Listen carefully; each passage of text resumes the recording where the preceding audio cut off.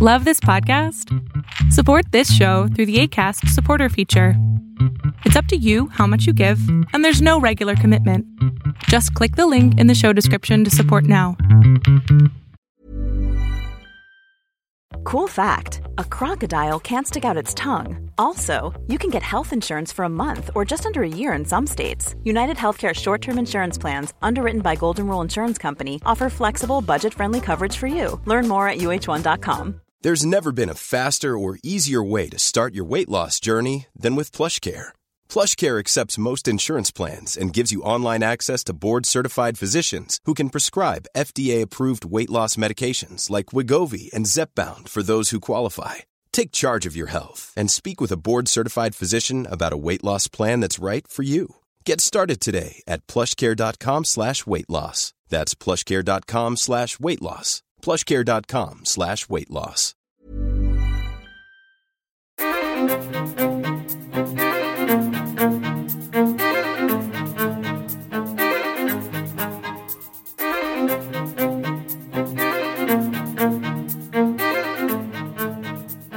Hey everybody, welcome to another new episode of Undying Light. I'm your host, Pastor Alex, and we are going to wrap up chapter 21 this week in the Gospel of Matthew. So we've got the parable of the two sons and the parable of the tenants to work through today, which will take us verses 28 through the end, which is verse 46.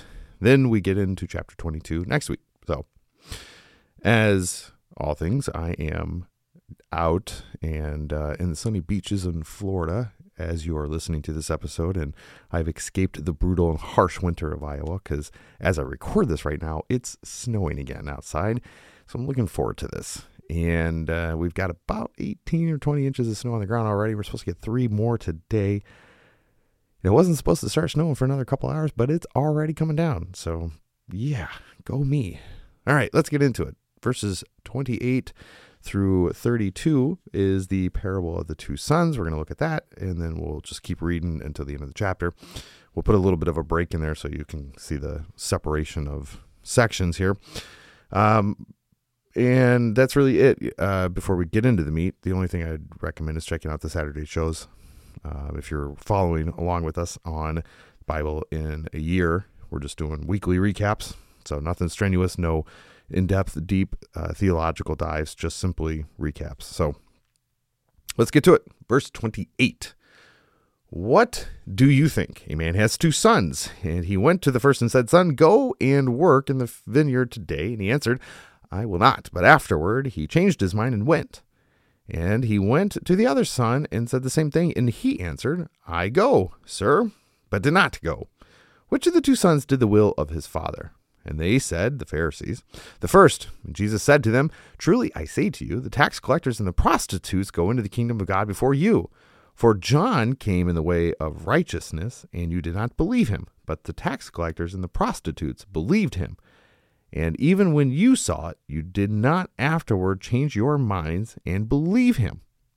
So remember, last week we talked about the authority of Jesus being challenged. And in that viewpoint, Jesus turns and pivots the question and essentially puts the Pharisees and scribes into a corner about the baptism of John. So he keeps that theme going of John the Baptist and gives another clarification here in verses 28 through 32. So parable here in this is contrasting a more pious reaction of the tax collectors and the prostitutes to John's preaching than the hard-heartedness of his adversaries. So it's a pretty straightforward parable. The prostitutes and tax collectors responded positively to the preaching of John, whereas the Pharisees and scribes reacted negatively. So in verse 29, we have the first son changing his mind. So this is a Greek term here used to express regret or remorse. The son changes his mind and behavior and goes and does his father's will. We could also sense or establish that this could be a form of repentance, where he says that he does not want to go, but then afterwards decides, repents, turns from his way, and decides to go and actually do the job. Then in verse 31, we get to the conclusion of it, right? So the second son said he would go, but decides not to. So which one is doing the will of the Father? So the Father here represents God. Jesus implicitly asks who within Israel has better discerned and fulfilled God's will, the tax collectors and the prostitutes, or the Pharisees and the scribes. Notorious sinners would be the first to that. It is those who need the physician, right? Jesus makes that pretty clear elsewhere in the Gospels that it is not the healthy and able-bodied who go see a physician, but it is the sick and dying who go see him. And the prostitutes and the tax collectors being those sickly and dying folk, the notorious sinners, they are the ones who seek salvation, the ones who seek to be reconciled with God. Whereas the Pharisees and scribes think that they already have that, but they have deceived themselves into a false reality. So the Pharisees and the scribes have neglected the preaching. They would essentially be a combination essentially of the two, right? Because they say that they will go, but then they just ultimately do not. But then they also say that they're not going to go, and they don't. It's kind of like like I say it all the time, the best line Jesus gives is when he calls the Pharisees whitewashed tombs, because on the outside they're all beautiful and delicate, and they're splendorous and glorious to look at, but on the inside they're rotten and decaying and just disgusting. And so that's what the Pharisees are often described as. But it is the tax collectors and the prostitutes here that go and do the will of God. And it's interesting, by representing such vile characters, to be more pious than the opponents that Jesus has. And Jesus is now putting his opponents and painting them in the worst possible light. He's saying that you are lower than the tax collectors, which are hated people, and the prostitutes, which are pretty close to that too. The prostitutes were not looked upon favorably in this culture. They were highly frowned upon. And this was done both by men and women. In fact, I just submitted my post for a book review, and this book was a pile of garbage that I had to read. It was Jesus and Women Beyond Feminism. If you go to Instagram, you can watch my review of it. What's really sad is how the author pits women against men. And she essentially is making man to be the root of all evil and just the most despised and hated person in all of creation. And how women are so righteous and glorious, and that even prostitutes and sex workers are highly sought and favorable. Well, in some light, yes, if you compare them to the Pharisees of this story, they are the ones who received the glorious message of John the Baptist and received it with open arms and welcoming arms. But the work that they do is still a heinous sin in the eyes of God. Just as much as the Pharisees and scribes are heinous sinners, the tax collectors and prostitutes are as well. And so the prostitutes and tax collectors are repenting. And as Matthew was a tax collector. He turned from that occupation and comes to Christ. And so I actually, this Sunday here coming up, I'm recording this a week in advance. This Sunday I'll be preaching Mark 1, and it's the calling of the first apostles, but it's more so the establishment of the kingdom of God being at hand. And the premise to the sermon really is going to be a focus on what is the priority that we have in life. And I've kind of touched base on this a few times in sermons, but it really is something that needs to be reiterated multiple times, because we often forget that Christ ought to be the most important piece. The instances of the apostles just leaving and vacating their occupations to serve the gospel is indicative of what we should be doing. Now, I'm not saying we have to all go quit our jobs and go into missionary work. What I'm saying is Christ has to be at the forefront of all of our things. And whatever job and whatever task, whatever career we have, we should be doing it in service to our neighbors and in service to Christ. That should be our focus. That's what should be what motivates us. So the tax collectors and the prostitutes are the one that receive the message, and they are the ones welcomed into the kingdom of heaven, whereas the Pharisees and scribes have been painted in a very, very, very bad light and have essentially forsaken the Messiah. And we talked a little bit about that last week. So verse 32, He concludes it, for John came in the way of righteousness, and you do not believe him. So according to John the Baptist, this involves preparing to receive the coming Messiah, turning from the sin, and producing a fruit of repentance. He does so through the baptism that he does. And the tax collectors and prostitutes believed him. Many people embraced John's message, including these notorious sinners. And the opponents to Jesus, however, persist in their rejection of John and Christ. That is cut and dry right there. Jesus graphically depicts the obstinance of his opponents and the depth of their sin by rejecting him. There are times that our stubborn refusals to change our behavior are just as obstinate. But in God's kingdom, no repentant sinner is ever turned away. Repentant tax collectors and prostitutes are always welcome. Therefore, so are we. The chief of sinners though I may be, Jesus shed his blood for me. I love this hymn because it really resonates true. We are all the chief sinner. We all have fallen short of the glories of God. Paul makes it pretty clear in Romans 3. It is by his mercy and his grace that we are welcomed into the kingdom. And it is by his grace that we can have repentance. It is by his grace that we can have the forgiveness of sin and salvation. We are turning ourselves from unbelief to belief, and we are turning ourselves from our sins and turning to him and walking in a righteous light. All right, so the parable of the tenants. I did not read that, actually. Now that I think about it, I just kind of dug right into those first few verses. Let's get it on to 33 through the end here. Here, another parable. There was a master of a house who planted a vineyard and put a fence around it and dug a wine press in it and built a tower and leased it to the tenants and went into another country. When the season of fruit drew near, he sent his servants to the tenants to get his fruit. And the tenants took his servants and beat one, killed another, and stoned another. Again, he sent other servants, more than the first, and they did the same to them. Finally, he sent his son to them, saying, they will respect my son. But when the tenants saw the son, they said to themselves, this is the heir. Come, let us kill him and have his inheritance. And they took him and threw him out of the vineyard and killed him. When, therefore, the owner of the vineyard comes, what will he do to those tenants? And they said to him, he will put those wretches to a miserable death, and let the vineyard and other tenants who will give him the fruits of the seasons. Jesus said to him, have you never read in the scriptures, the stone that the builders rejected has become the cornerstone?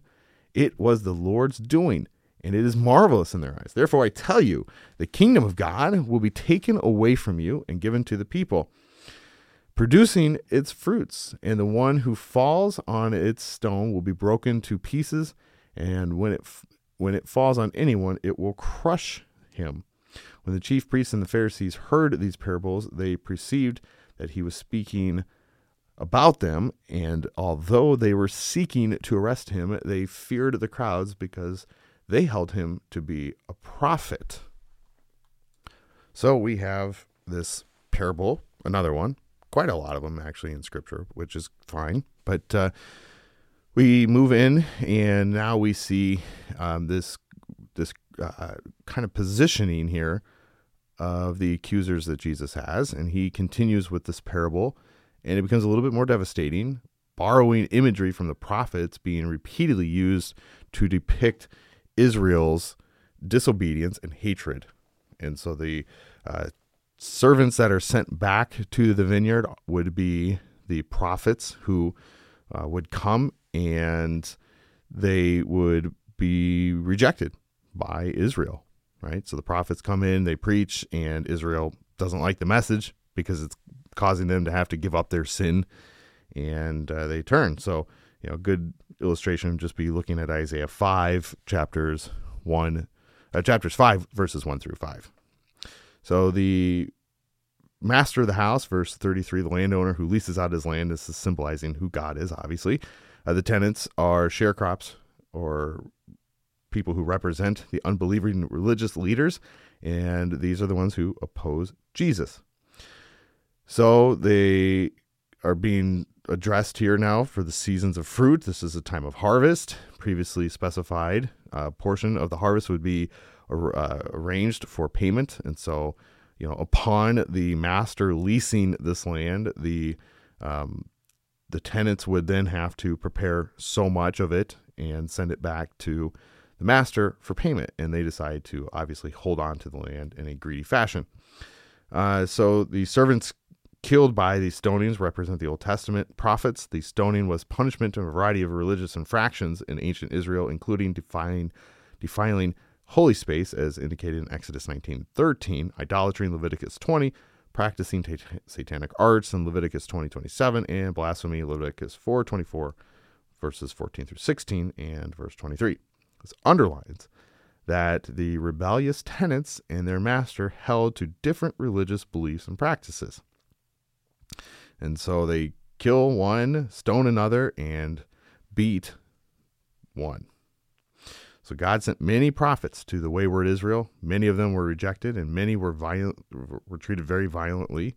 And the kind of thought then from this master in this parable is, I will send my son. They surely won't kill him.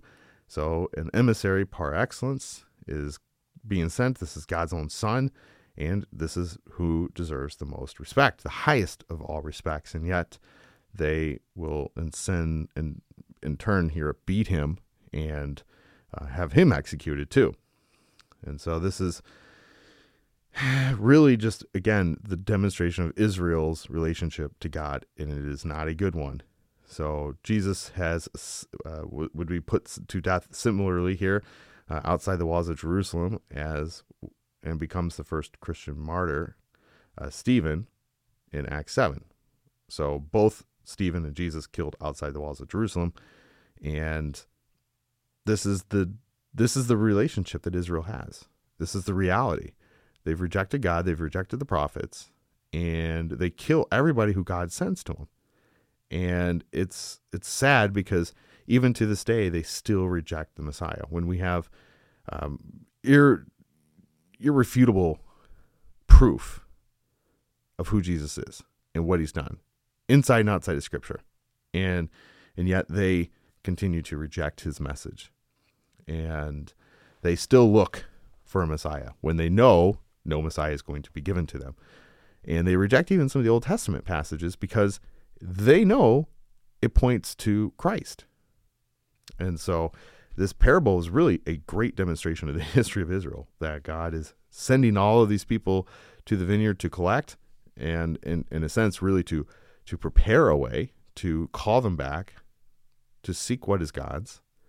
And the landowners, these people in Israel, reject him. And so Christ will be put to death, and just as much as the rest of the prophets were. And then we have Stephen, who would be stoned outside of the walls of Jerusalem, just like Jesus was killed outside Jerusalem. There's a passage in Luke where Jesus makes a statement that, the prophets are killed outside of Jerusalem, but outside of the city walls. They put them to death out there. And essentially it's kind of like we don't want to kill them in the holy city. We want to take them outside of the holy city and kill them. And that is what will ultimately happen to Jesus here in a few short days. So as I mentioned last week, we are at Monday. And so we are working through this shortened time schedule now of the life of Jesus. So Jesus' rhetorical question in verses 40 through 41, when therefore the owner of the vineyard comes, what will he do to these tenants? And then they obviously respond that he will put those miserable wretches to death, is what the Pharisees say. And so the rhetorical question that Jesus asks about the fate of the wicked tenants forces his opponents to pronounce their own sentence, right? So they themselves are signing their death sentence here. The harsh punishment perfectly fits with such a wicked crime. Even at that, forgiveness is repeatedly offered to those who condemn Jesus. And this is seen all throughout the book of Acts.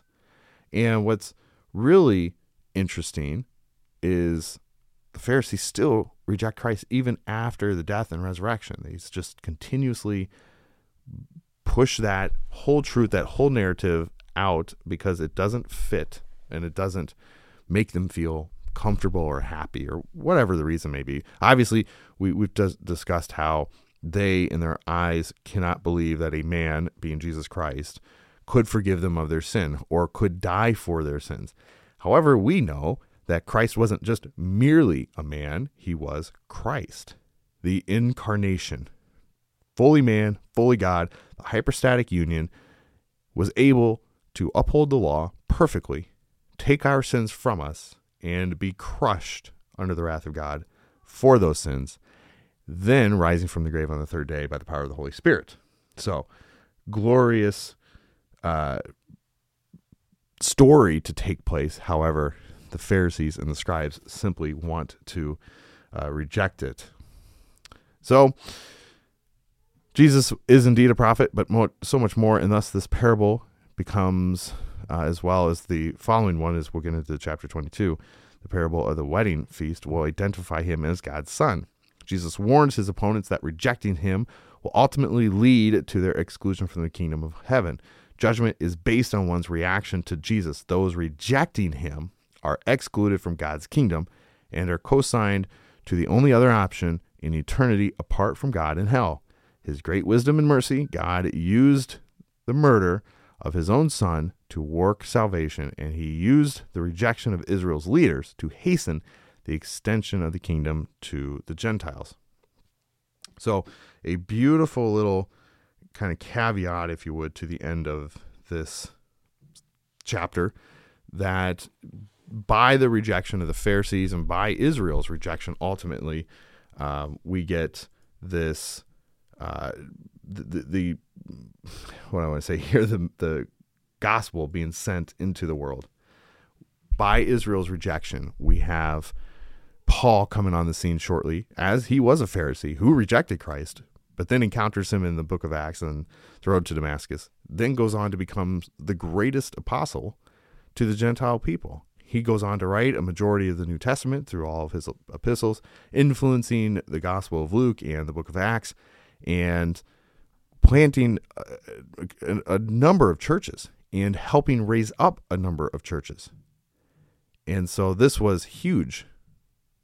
By just merely Israel's rejection, it allows the grafting in of the Gentiles, as he will later write in the book of Romans.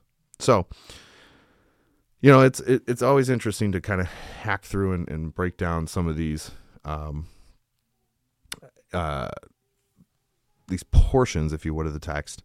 And it's good to see the connections that they have with other scripture. And it's good to see the connections that they have in the modern day and how these parables have influenced God in working through his disciples and through these people and encouraging the growth of Christianity through all the lands. So, you know, it's just, I'm always marveling when I read scripture, no matter how many times I've read these passages, it's always an impacting form. Like today I worked through Genesis, and I believe we're like in the early 20s, and it's just, you know, we just got through Sodom and Gomorrah, but what's always interesting is the mercy that God shows to his people and the continuing love that he has for those who have embraced him. But those who reject him, who reject his word and reject his promises and reject Christ, will face the wrath of God. And that's just what the reality of the world is. So, again, 2 weeks of short episodes, but really, we just went through all of chapter 21 in 3 weeks. So we've, you know, we're moving right along at a good speed, I think. And next week we're going to take on 22, and we'll work through that context. And then 24 and 25 being the Olivet Discourse. I don't want to spend a whole chunk of time on there, but we'll do enough. And I'll obviously point you back to the series on eschatology that we have done on the show in years past. If you're interested in actually watching me teach those via live YouTube or by recorded YouTube, if you can't make it to the live, you can join us on Patreon. And for $1 a month, you can get access to me teaching them to the church that I pastor, as we're going through that series right now in our Bible study. So if you want to see it live, it'll be a little bit new, a little bit fresh, and some revisiting of older text. So come join us on that if you want. It's just patreon.com/UndyingLight. The information is in the show notes. You don't have to. I don't, you know, whatever you do or not do, it's up to you. It's on you. But it's just an option to be a part of that part of the ministry. So that's it. I'm stumbling over myself. I'm going to jump out of here and probably go get some lunch. So hope you guys have a great weekend. and make sure you get into church, partake in the sacraments, and rest in the peace and knowledge that Christ has forgiven you of your sins. Until next week, have a great week. God bless. We'll see you all later.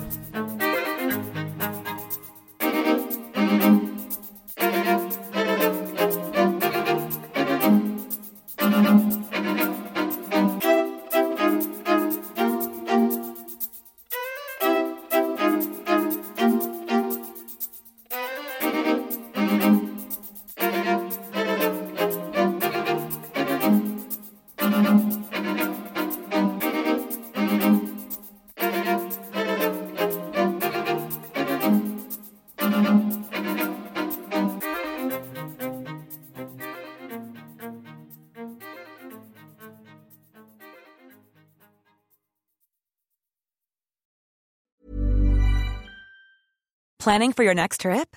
Elevate your travel style with Quince. Quince has all the jet-setting essentials you'll want for your next getaway, like European linen, premium luggage options, buttery soft Italian leather bags, and so much more. And is all priced at 50 to 80% less than similar brands. Plus, Quince only works with factories that use safe and ethical manufacturing practices.